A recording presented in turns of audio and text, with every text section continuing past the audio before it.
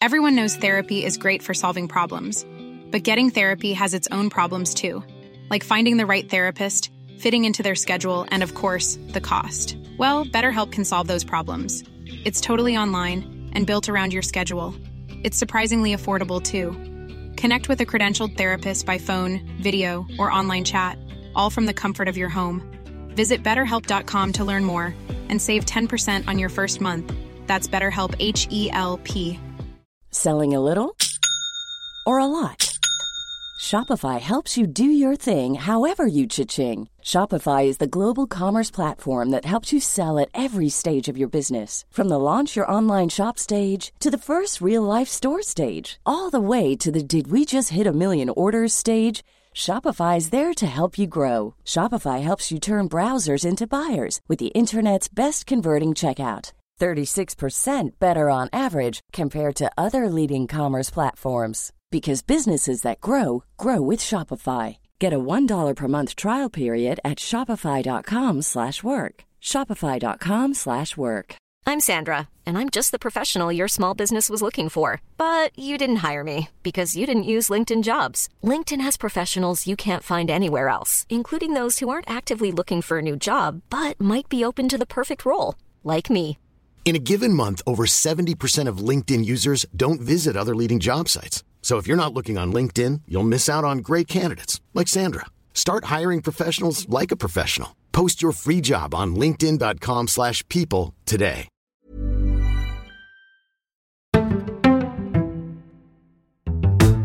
Hello and welcome to The Power Test, the political podcast that asks if it really is all over for the Tories and whether Labour are on track to win and what needs to happen to change Britain for the better. I'm Aisha Hazarika. And I'm Sam Friedman. Today we take on the NHS. Our health service is on its knees. NHS staff continue to strike while a record 7.4 million of us await treatment. And the pressure is set to increase as our population grows and ages. That is, unless we can find solutions.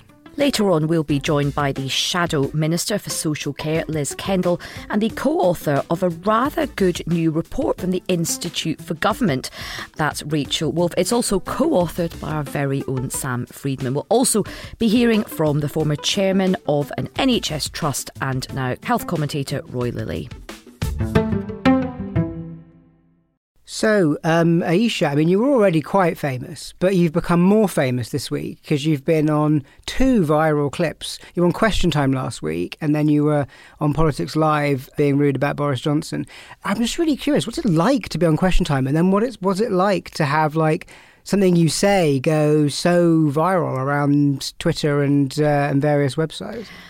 Well, the thing about Question Time that was interesting is I have been lucky enough to do Question Time quite a few times, and it has always been really, really scary. I did it quite a lot during the Brexit years and they were absolutely vicious. I remember doing one in the Northeast with Rod Liddle and Jacob Rees-Mogg, and it was fair to say that I, as the ardent Remainer, was not the most popular person in the room, to the point where afterwards, you know, you kind of like think you might chat a bit with the audience. The security people were like, yeah, we better take you backstage. There's a couple of blokes that want to come over and chin you, basically. So I was like, and so normally every time I've done Question Time, I just get an avalanche of absolute vitriolic abuse about how, like, you know, I'm a sort of Remainer, like Satanist, etc., etc. But what was interesting about this time was that the atmosphere is just completely different. And we were in quite a Tory area. I mean, I know they sort of weight the audience, but I actually did feel quite sorry for the very nice but sort of hapless Tory minister. And I have to say, our podcast on housing really helped me because I was able to sort of have a bit of a go at him, because I was talking about the revolving door of housing ministers, and I think Fiona Bruce piped up saying, oh, he'd been the housing minister. I was like, yeah, for 4 weeks, and I'm sure he did a very good job on it, but it's not exactly helping the sort of situation. It is a bit weird when a clip like that goes viral. It's just quite nice to not be getting abuse for once. That's just the main. I'm sure everyone agreeing with you. I'm sure normal service will be... of course, I've had a couple of people going, well, don't trust her because she didn't let Jeremy Corbyn become Prime Minister. But there has been quite a lot to talk about on the political front. This week has been fairly busy. There's been... you were very critical of Boris in one of those clips. He has made a bit of a mess of the past week, hasn't he? He has, and it's so massively on brand for him, this utterly petulant temper tantrum over peerages, I mean, what a hill to die on. These like ridiculous people and his ridiculous peerage list. And I think the jig is up for him. I mean, who knows if he might try and have a crack at Parliament again. But I think the spell is broken for a lot of people. I mean, he will still be a voice, right? Because there are still certain members of the Conservative Party, and I had to go at one of those MPs this week, but there will be certain journalists that will just keep pumping his ludicrous comeback narrative into the ether. I mean, I think like the Conservative Party will just never be free of him. And even like what has surprised me a bit this week is even journalists who are sort of not signed up to the Johnson bandwagon, just repeating all of this arcane nonsense about who argued what about what peerage and like as if it's really important. And I'm like, no one cares. These people don't matter anymore. There are so many real problems. And we're talking about whether Nadine, like arcane details about whether Nadine Dorries should be getting a peerage or not. It's absurd theatre. I don't really understand why people have got so sucked into it. Just ignore it. And I think one of the reasons why people keep wanting us to get sucked into it is because the more we are like a clown show and the more we are all addicted to the drama of all of this nonsense, we're not serious people, and it's just easier to sort of not do the hard work that we're trying to do in these podcasts about crunching through these difficult... It just kind of shows you how fundamentally and depressingly unserious our politics has become. People are so addicted to the kind of soap opera and the chaos that we keep going back to it. Just before we leave the soap opera, can we just have a couple of moments to just pick through a 29-year-old being made a legislator for life? Charlotte Owen, yes. What do you make of that? Well, it's just bizarre. But people have picked on her because she's the very youngest and has no CV at all, right? No basis. She shouldn't be in the Lords if it's not reformed for 50 years. So it's absurd. But she's not the only one. I mean, pretty much everyone on that list had no reason to be there. The Lords has always been used to put in sort of political allies. Yeah. You know, there's always been an element of cronyism in the Lords. You know, some of the pearl clutching is a bit over the top. But people at least used to pretend there was some like achievement behind it. You know, you'd do 50 years before you got put in the Lords. You might be a captain of industry, right, or you might run a charity, or there'd be some kind of excuse for putting you in there. But not like 29-year-olds, 31-year-olds getting put in there having been like an intern. It's just baffling. Well, I love that Club 1830 has come to the Lords. It's quite, and also I remember going. I mean, you spend a lot of my time in the Lords, and you would go in because there's so many elderly people. You would see quite a lot of wheelchairs. Now there will be e-scooters lined up with all the... It's going to be a real culture clash, isn't it? Sort of the 29-year-olds and the 85-year-olds trying to figure out how to talk to each other. But anyway, like we shouldn't get dragged into spending the whole episode talking about it. We must rise above it now. We must rise above the nonsense. In the meantime, while the Tories have been just going through this sort of clown show yet again, Labour have sort of been taking the opportunity to bin quite a lot of policy and throwing away anything that could be used to attack them as being sort of lacking fiscal credibility. We saw a watering down of their £28 billion Green New Deal. Slightly overstated, I felt. It wasn't watered down as much as some people were sort of arguing, but they made a big point about saying we're not going to spend all this money straight away. We saw another article in The Guardian yesterday saying something similar about their childcare plans are being watered down. You can see why they're doing it. You can see why they're worried about fiscal credibility. We've talked about that on previous episodes. But are they going too far now? It does worry me. I mean, look, you can spin it, and they are valiantly trying to do that. They're trying to spin it as they are the absolute antithesis of the Liz Truss era. But it is, I think the narrative is, I mean, a lot of activists I speak to are really worried about the kind of shift, particularly on childcare, because that was seen as like a really big flagship policy. I mean, one of the areas on which I think people are worried that Labour isn't being ambitious enough and maybe worrying too much about fiscal credibility and not enough about solving problems is on our subject today, which is the NHS. If you look at the current situation, it's really bleak. And it's a massive voter priority. It's second after cost of living in every kind of top issues poll. We've got the lowest satisfaction ever with the NHS. 7.5 million people on waiting lists almost now. 500,000 people waited more than 4 hours in A&E last month. People are really feeling this, and it comes up in focus groups. Everyone's got an experience, or they've had a friend who's had an experience of it. We've got strikes happening this week, again, junior doc strikes. absolutely, we do need reform because the way we're running the NHS, particularly hospitals, is very unproductive. We've hired a lot of extra staff. We're spending a lot of money on staff, but then we're not giving them the equipment, the technology. There aren't enough beds. There's nowhere near enough beds in the NHS. And that's because of social care. And that's partly because there's lots of people sort of bed blocking, which is not their fault because there's nowhere else in the system for them to go because social care is sort of completely unreformed and dysfunctional. So you've got that problem. You've got a lot of experienced staff leaving because of morale and pay. You've got real problems with management and lack of clarity from the centre. So there's lots of things that need to change. It's not just about saying, let's stick in more money. I totally sort of accept the position on that. But some of these things cost money. It's so there is ultimately no way you can deal with the prices as bad as the NHS one is right now without spending anything. And of course, on top of that, it does feel like as a society, we are a sicker society than we have ever been. We've got a lot of obesity, diabetes, illnesses which are linked to lifestyle and poverty. And it was interesting with Kwejo on the show last week saying that actually housing and health have quite a big collision. You were making the point about, there's lots of stuff that intersects with health. And I think one of the big points is, we talk about spending money on the health service as if it's sort of, just sort of spending that's going nowhere, but it's critical to economic growth. We've got 2.5 million people now who are economically inactive under retirement age because they are unwell for health reasons, which is the highest it's ever been. And that is one of the big problems holding back our labour market, holding back our economy that other countries don't have. So all of these different problems are linked, and it is a false economy to say, well, we can't afford to spend more money on the health service. We need to wait for economic growth when that economic growth depends on the health service.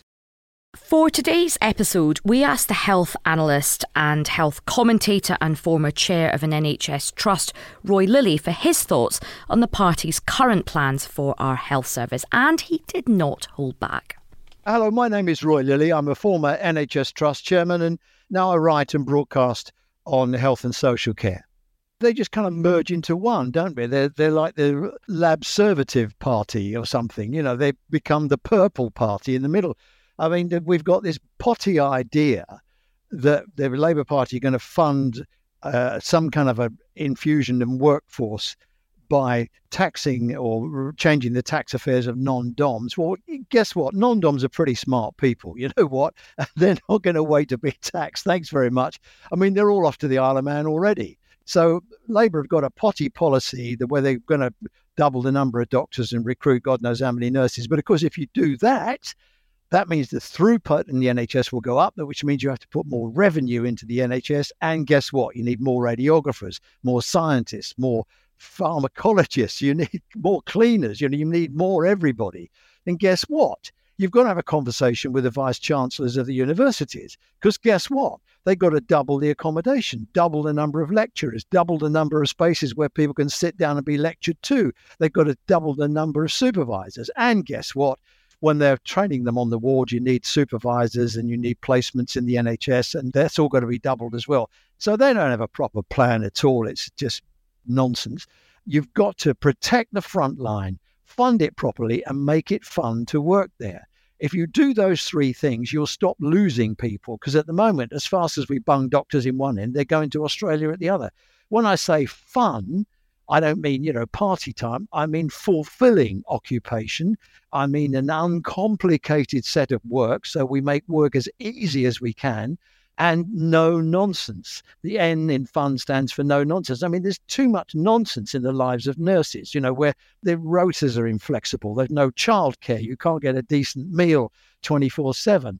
Getting to work is a nightmare, and when they get there, they pay £35 a week for parking. There's a shed load you could do. But Starmer won't do it. The Labour Party should remember what the Labour Party is all about. It's about good quality public services. The public aren't daft. They realise they've got to be paid for, and it's time we had a Labour Party and not a sort of imitation blue Conservative Party. I can see what Starmer's doing. He's grabbing the middle ground. He's trying to get those red wall seats back, and he thinks he's got to sound and look like the Tories to do it. We've forgotten what the Labour Party set out to do, and that was to look after working people. Well, that was pretty brutal from Roy. Tell us what you really think. Yeah, Roy. I mean, it didn't seem very impressed. I mean, I kind of see his point in that, Labour's sort of have the one thing they have gone out on is training more doctors in our own system rather than being so reliant on international doctors being recruited, which there's certainly a logic to it, but Roy is absolutely right. That's a huge infrastructure challenge in terms of how you train them within the NHS, because existing doctors have to be used to do the training, and that sucks up capacity. So, and it takes time. Yeah, and it takes money, and we're not going to get into a debate about whether non-doms will leave or not, but there's certainly a risk that won't bring in the money they think it will.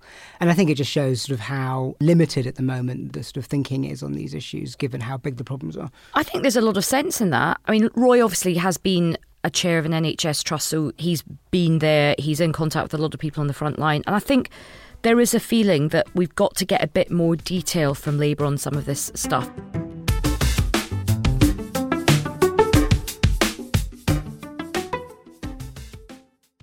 Joining us today to discuss the future of healthcare is the MP for Leicester West and the Shadow Minister for Health and Social Care, Liz Kendall. Hello, Liz. Hello. And we're also delighted to have Rachel Wolfe. Rachel was a co-author of the 2019 Conservative Manifesto, was once a policy advisor to Boris Johnson when he was Mayor of London, and is the founder of the policy research group Public First. She's also recently co-written a brand new report for the Institute of Government with our very own Sam Friedman, investigating the NHS's productivity puzzle. Rachel, hello. Hi. Liz, I'll come to you first. What do you think is the scale of the crisis right now for the NHS? Well, I remember, as I was working for Labour back in 1996, how bad waiting times were for treatment then. People were dying on waiting lists, waiting for heart operations, people waiting 18 months or longer. A&E was in a permanent winter crisis. And we've gone back to there. It is impossible to get to see your GP. I myself have actually changed a GP 3 times in the last 6 months just in order to try and get an appointment. I've got my family in their little village in Sussex talking about, what's going to happen if one of their neighbours needs an ambulance, who'll come round and help get them into the car because they don't, someone will drive them there. It's a real worry. But the big picture problem to me is this. When the NHS was created, life expectancy was 63. Now it's 80. And 1 in 4 babies born today are set to live to 100. The NHS was set up at a time when the main cause of death and disease was infectious diseases and accidents. Now it's long-term chronic conditions. Often people have 2, 3 or more. Social care was left out of the initial funding settlement too. So we have a healthcare system that is not currently based around the needs of today and the future. And I think the really big problem is to fundamentally shift the model of care out of hospitals into the community towards prevention, much more joined up with social care and focused on the diseases of today and tomorrow, not of the past. And that is the challenge facing this government and an incoming Labour government. Rachel, your reflections on what Liz has just said and your assessment of the scale of the crisis. Yeah, I mean, the reason that Sam and I decided to do this report is because a lot of my day job is doing focus groups and polling with people around the country. What are they worried about? And all the polls will tell you that they're very worried about the NHS, and they are. But the range and depth of concern that you get is really quite something. So it's everything from, I'm terrified that my grandmother is going to be lying on the street for hours waiting for an ambulance, through to, my teenager has had a really serious problem, anything from mental health to, a bad skin problem. And it's been years and I can't afford it. I can't afford anything, but I'm really worried that I'm going to have to go private or they'll never get seen. So, but the reason this is interesting, because Liz mentioned 97 or pre-97, is that a lot of people, when you talk to them, will say, well, where is that 350 million a week we were promised? Why have we cut funding to the NHS? And actually, we haven't. A lot of money has gone into the NHS in the last few years, over and above COVID, and yet everything feels much worse. And part of that is because of the pressures that Liz was talking about. We have an ageing population. We're still struggling from the aftermath of COVID. But I think my conclusion from doing this paper, and I think Sam's as well, it's great doing a podcast with someone who's bound to agree with what you're saying. Let's see if that continues, is that there are actually things that we can do within the NHS aside from investing in it to make it work more productively. And we need to be rethinking about how we spend money in the NHS and how we incentivise it and how we manage it, because otherwise the kind of bedrock of security for people in this country, which is the belief that if something goes wrong, there's a healthcare system that'll pick up the pieces, disappears. And I think that is a massive crisis. Can I ask you about the politics of it? Like, Rishi Sunak said it was one of his 5 priorities to bring down waiting lists, but they seem weirdly relaxed about the situation. Like, they're letting the doctor strike go on. They're sort of not making a lot of announcements about the NHS or sort of particularly pushing any policies on it. Have they just sort of given up on the issue and they know they just don't want to focus on this for the election? They're going to try and just keep it as low-key as possible and focus elsewhere? I mean, how much of a risk is that? So I'm a bit puzzled about this. I mean, there is a kind of basic view, which is probably true, that the Conservatives are on stronger ground when they're talking about the economy and they're on weaker ground when they're talking about the health service in particular. But I think the reason that originally this was one of the 5 pledges was because they knew that they wouldn't be able to avoid talking about the NHS if waiting lists didn't come down. So I am puzzled why they haven't been just faster in trying to grip this. I think part of it is they are so terrified and really believe their sort of rhetoric on inflation that they're not willing to do anything that they think makes that worse. I think partly maybe because they've been in charge for a long time, maybe because everyone is exhausted post-COVID, they can't see a way forward. But I find it very, very puzzling. I suppose I'm the non-Labour person in this room. Like, at least I feel like there is potential, if a Labour government comes in, to actually put some reforms in place because they'll be vaguely more trusted. But do you think it's also because they don't know what to do? They've never had a strong case on reform. I mean, if I look back at what happened since I was elected, 2010, there was the absolutely bonkers Lansley reforms that nobody could explain, was all a structural backroom reorganisation. Oh my God. I mean, I led for us on both of the bill committees, each one 8 weeks. I mean, it was humongous. Nobody knew or could explain the Prime Minister didn't know what it was for. Exactly. Couldn't explain it. And it didn't achieve what they said. Then Hunt came in and his theory was about openness, transparency, but that alone isn't a big theory of reform. They have failed on the social care aspect, and to be honest, you can't sort the problems of the NHS if you haven't sorted the problems of social care. And Hunt was the health secretary who said that his biggest regret as health secretary was not putting in place the long-term reforms to social care. So it was with great irony that he buried them once and for all when he became chancellor. And then when they do something, which, for example, their £750 million they've spent over the winter to deal with delayed discharges, the sum total fewer people in hospital as a result of that was 472. I don't think they have a vision or a theory of reform. I think that's the problem. Because I'm quite sympathetic to a lot of that, but just before I come back, what would be the Labour theory of reform right now? So we need to make sure everything is aligned to push care as much as possible into the community and at home and towards prevention. And from my experience in government, there's no single bullet on reform. I think it is a combination of fewer, clearer targets. I think we need to give users more say and control. And you need a regulatory system which is actually about making this happen so that the whole system together is focused on what you want to achieve. Because I've seen a lot of either top-down targets, sharing best practice or technology and all of that. And in my experience, it's only when you get all of those things aligned together that you really make change work. Sorry, go on. I was going to say, it's kind of what happens at the end of a government's life on any range of topics, is that various different Secretary of States have come in and tried to do different things, and they all sort of concatenate into a very confusing mix. We've had, as you say, Lansley reforms, the Hunt tried to do something a bit different. Steve Barclay is going back a bit to where we were pre-2010 to some degree. In a way, just having a new government just allows you to start from a clean sheet of paper, at least, if nothing else.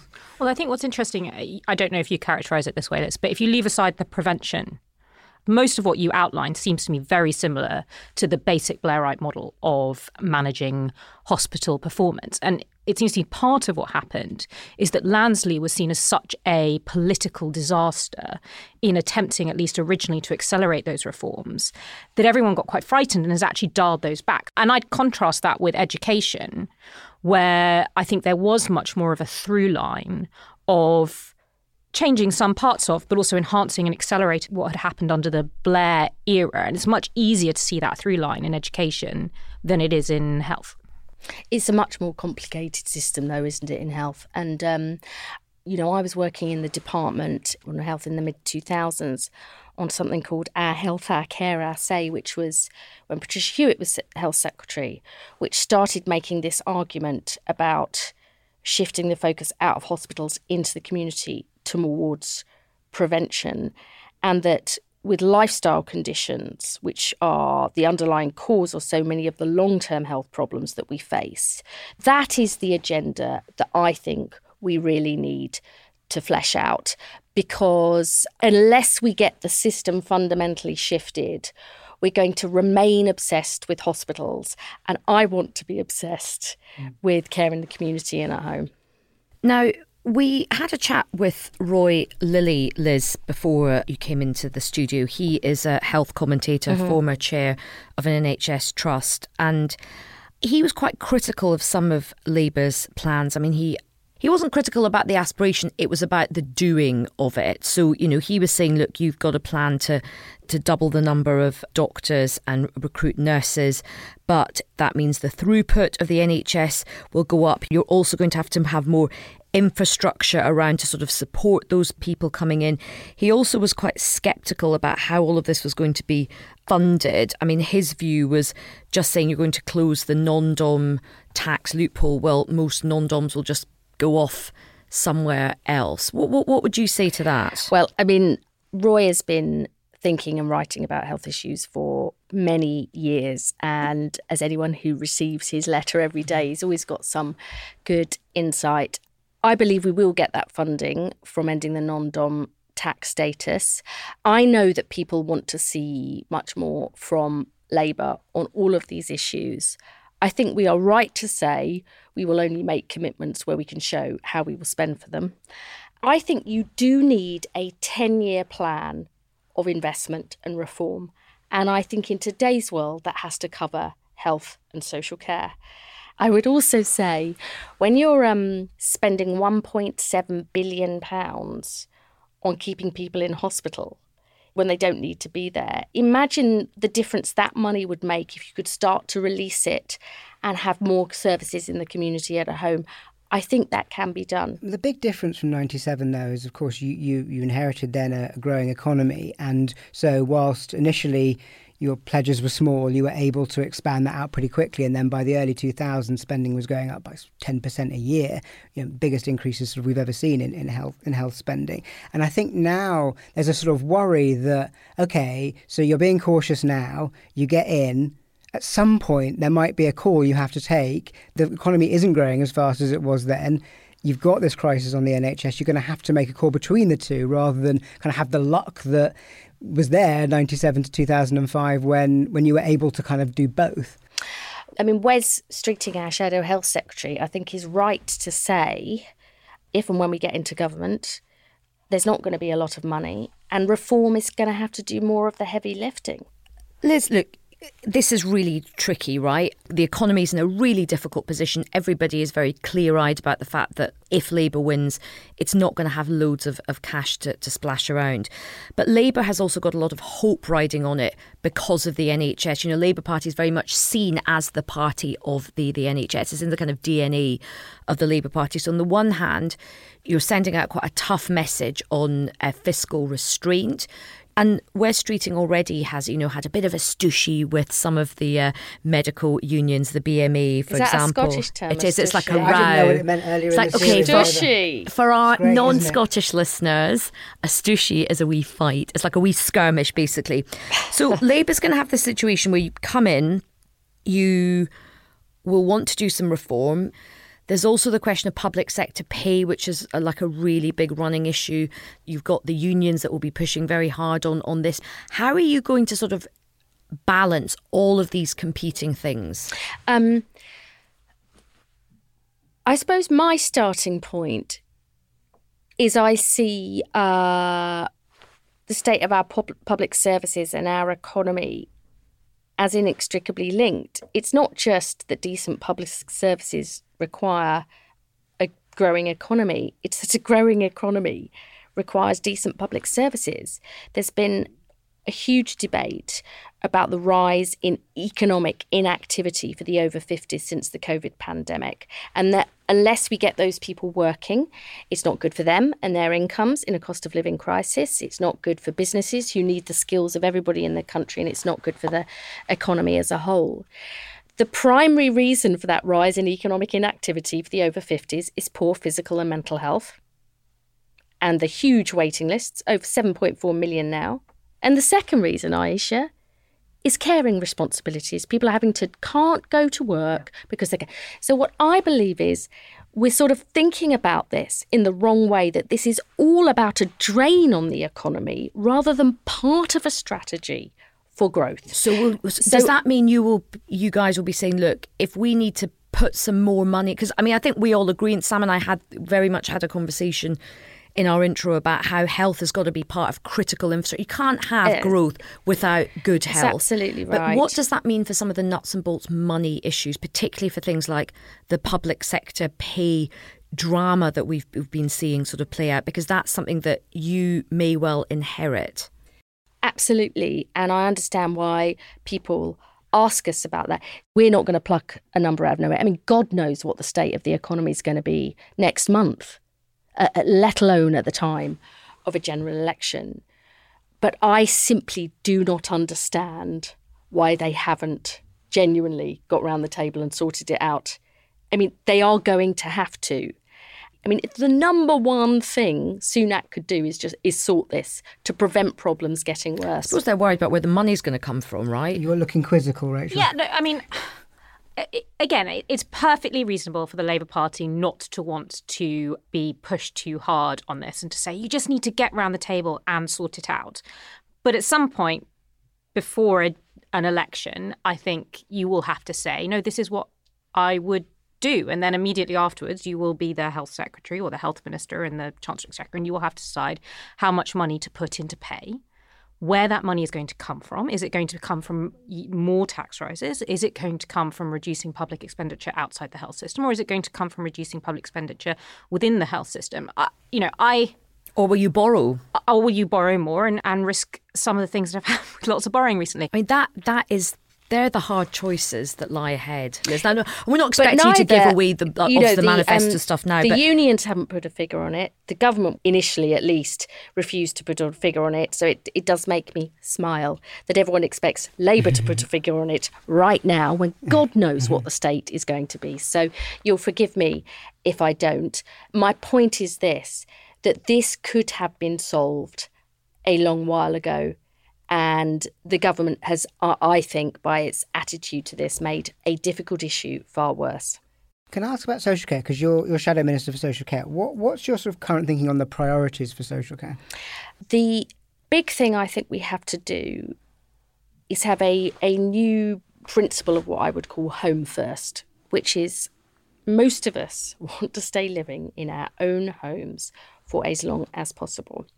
We need the staff to be able to do that. Technology can play a massive role in keeping people healthy at home. We need, I think, more choices of housing between care at home and a care home. Other countries have lots of different types of supported living, or in some places they're called retirement communities, different options. That, I think, is huge because, we will always need care homes and nursing homes.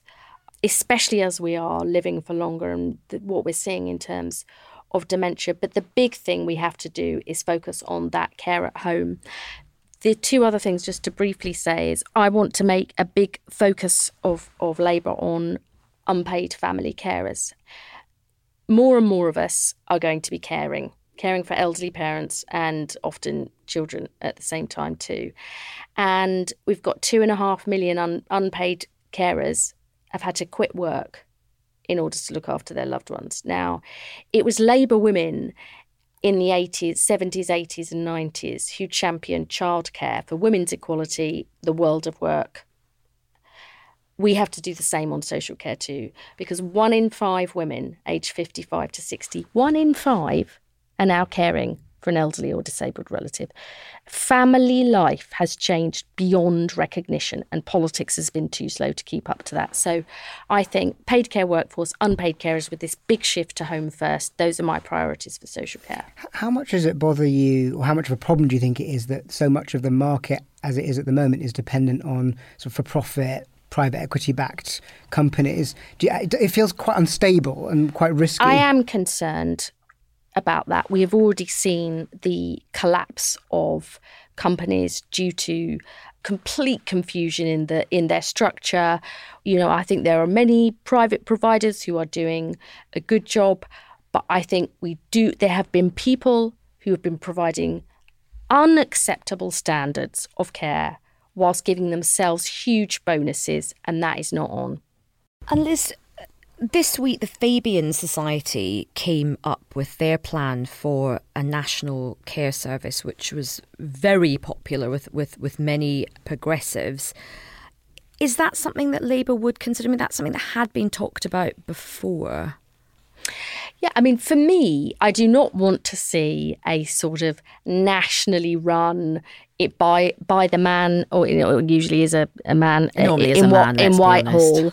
For me, you're never going to get social care right unless it's absolutely locally led and locally accountable. So, that's not our policy. The Fabian report, there's lots of interesting things in that, and it's an important contribution to a debate. But what I do think overall is we have to put social care finally on an equal footing with the NHS. If you were creating the NHS now, it would never have been left out.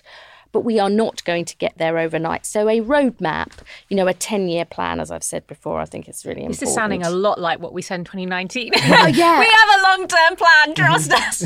We'll get there one day without making you sell your home. Yeah. I really wanted to get your view on this as well, because, of course, the Conservative Party have had a really tangled history with the whole thing on social care, the 2017 general election campaign, and Boris Johnson did have some proposals on the table. I mean, what's your thinking on this? I mean, the 2017 sort of announcement, partly because of how it came, did have this kind of hangover effect on policy for a very long time. But I think more than that, the challenge on social care, again, is someone has to pay for it. The most obvious way of someone paying for it is to use the value of your home in some way. This is electorally incredibly difficult when a very high percentage of the electorate is retired, and a very high percentage of the electorate is retired in swing seats. I just think you have to acknowledge that brutal fact, because why did on social care they go for national insurance contributions when you already have a working age population that is relatively highly taxed? Because you're terrified of putting anything onto older people. Why do you still have a triple lock? Because you are terrified of putting anything onto older people. And it's exactly the same problem with social care. I guess one of the things that is quite potentially interesting in the future is that sort of Labour's electorate have fewer multi-million-pound houses in the south of England than the Conservative Party electorate. So you might see a bit more ambition there. But I think the reason that everyone is always they always say they want to sort social care, always say they want to put it on equal footing, always say that it matters, but don't say much more than that, is because they don't want to say how they're going to pay for it. That is the question. And another question we often have is, can there not be some coming together from all the political parties on social care? Cross-party. Still not. Liz, is there any chance of that? I actually, when I was when Theresa May was Prime Minister, I went with Sarah Wollaston, who was then a Conservative MP, and Norman Lamb, and said to Theresa May, you're in a terrible state. You've done your dementia tax. You've got completely obliterated. We will come together. If you set up something a bit like, the Banking Commission was set up post the financial crisis and sort this out. And she and especially Jeremy Hunt said they weren't interested. Did we want to come together and sort out the mess of the Lansley reforms? And at that point I said, you created that. You sort it out. I've wasted enough of my life on that dreadful piece of legislation. So I've always said that that's what I wanted to do. I was actually involved in the first cross-party talks on the Dilnot cap. And if you become social care Cabinet Secretary, would you... I'm not about to announce on your fabulous... Would you do some cross-party working, maybe? But, anybody who knows me knows that I'm always prepared to work together with others and have discussions. We've got no proposal for cross-party talks at the minute, but I do think you need long-term... You need to find some way of having sustainability over this. I mean, we got obliterated in 2010 with the death tax. Then there was the dementia tax. It has been... I don't think you can take the politics out of it, because politics is about choices, who pays, how much, for what, who benefits. I would just say my track record has always been that I am open to discussion. I'd also say one of the things I think Liz said that's really interesting, and I'm surprised that the Conservatives haven't gone on this more, is how do you make this more flexible? How do you make it easier for families to look after themselves, to look after elderly relatives? How do you create a system where it isn't sort of state or nothing? I think there's quite a lot that you can do there to make the care experience better for people on all sides. And more bespoke. And more reflective of what people generally want. I mean, I'd argue that's true for early years too. Sam would disagree, but I think it is definitely true for elderly care. Yeah, we do disagree on some stuff. A lot of stuff. We finish every episode by asking our guests whether Labour is passing the power test on the issue we've been discussing that week. I'm guessing, Liz, you probably do think Labour are passing the power test. Well, if I remember, God, am I going to actually say this? Yes, you Tony are. Blair, before he became Prime Minister, and then Gordon Brown, even though it was within government. Your health reform is difficult, and they got much more of an idea about what they wanted to do the longer they were in government. Because of the work that we've done, particularly around the health mission, I think Keir has been really engaged in this. Not just because he knows it's important to the country, he's got family experience of the health and care sector, and we've had a lot more discussions about health reform recently than I have on previous occasions. So yes, I do think that we're more focused on it, not least because we know it isn't going to be something that you're just going to be able to throw money at. Rachel, is the power test whether they'll do it well? The power test, you can take it in two parts. Are they in a position to win the election? I define the test if I read. Yeah, what's the test? Are they in a position to win the election on this issue, which I think is a yes on this topic, because they're always so far ahead on the NHS. But are they ready in terms of ability with a plan to govern and to solve some of these problems? I think they are starting to say interesting things. I think they would need to say more interesting things between now and the election, but I'm sure they plan to.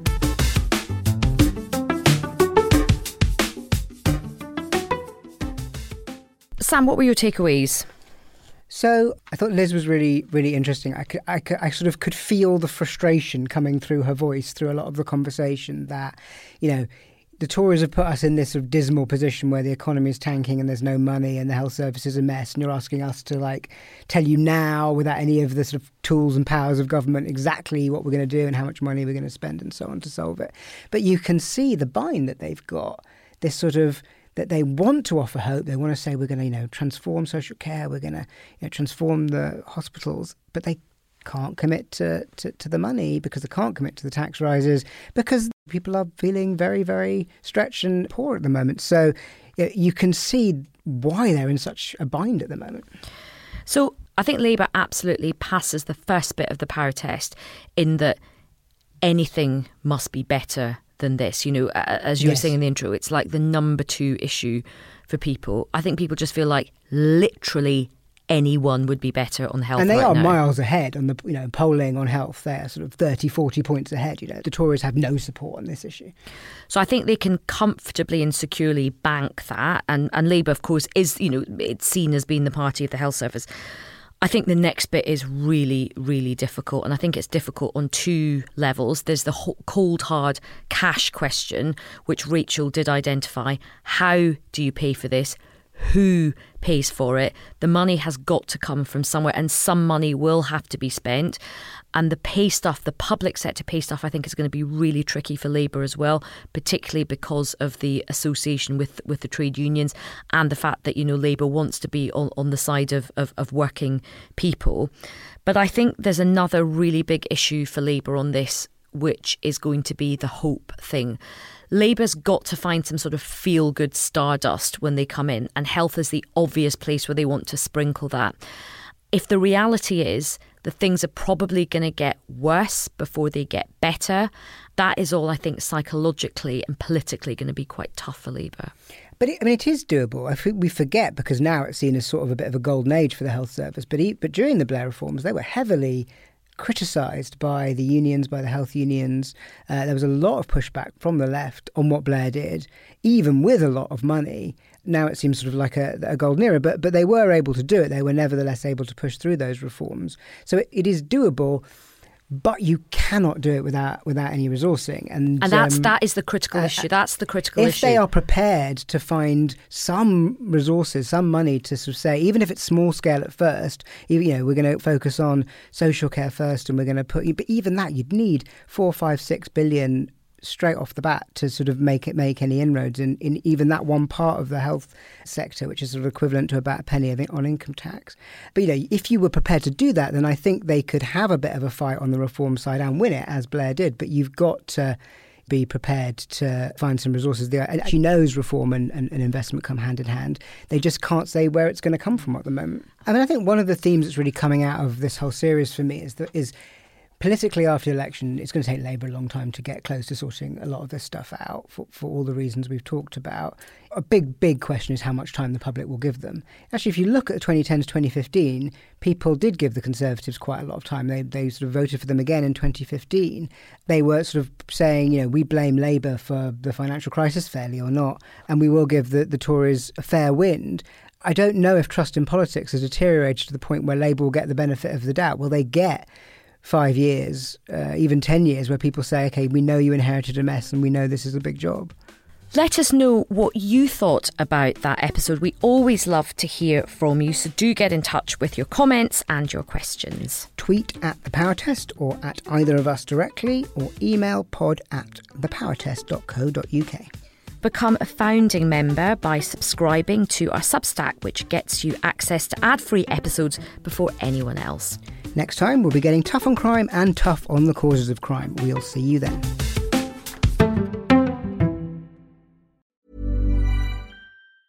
Hey, it's Danny Pellegrino from Everything Iconic.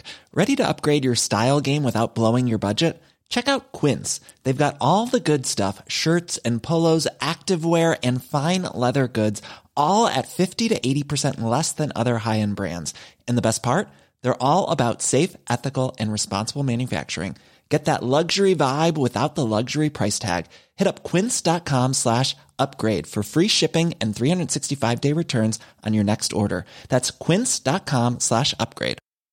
Hi, I'm Daniel, founder of Pretty Litter. Did you know cats tend to hide symptoms of sickness and pain? I learned this the hard way after losing my cat, Gingy. So I created Pretty Litter, a health monitoring litter that helps detect early signs of illness by changing colors, saving you money and potentially your cat's life. Pretty Litter is veterinarian developed, and it's the easiest way to keep tabs on your fur baby's health right at home. Go to prettylitter.com and use code ACAST for 20% off your first order and a free cat toy. Terms and conditions apply. See site for details.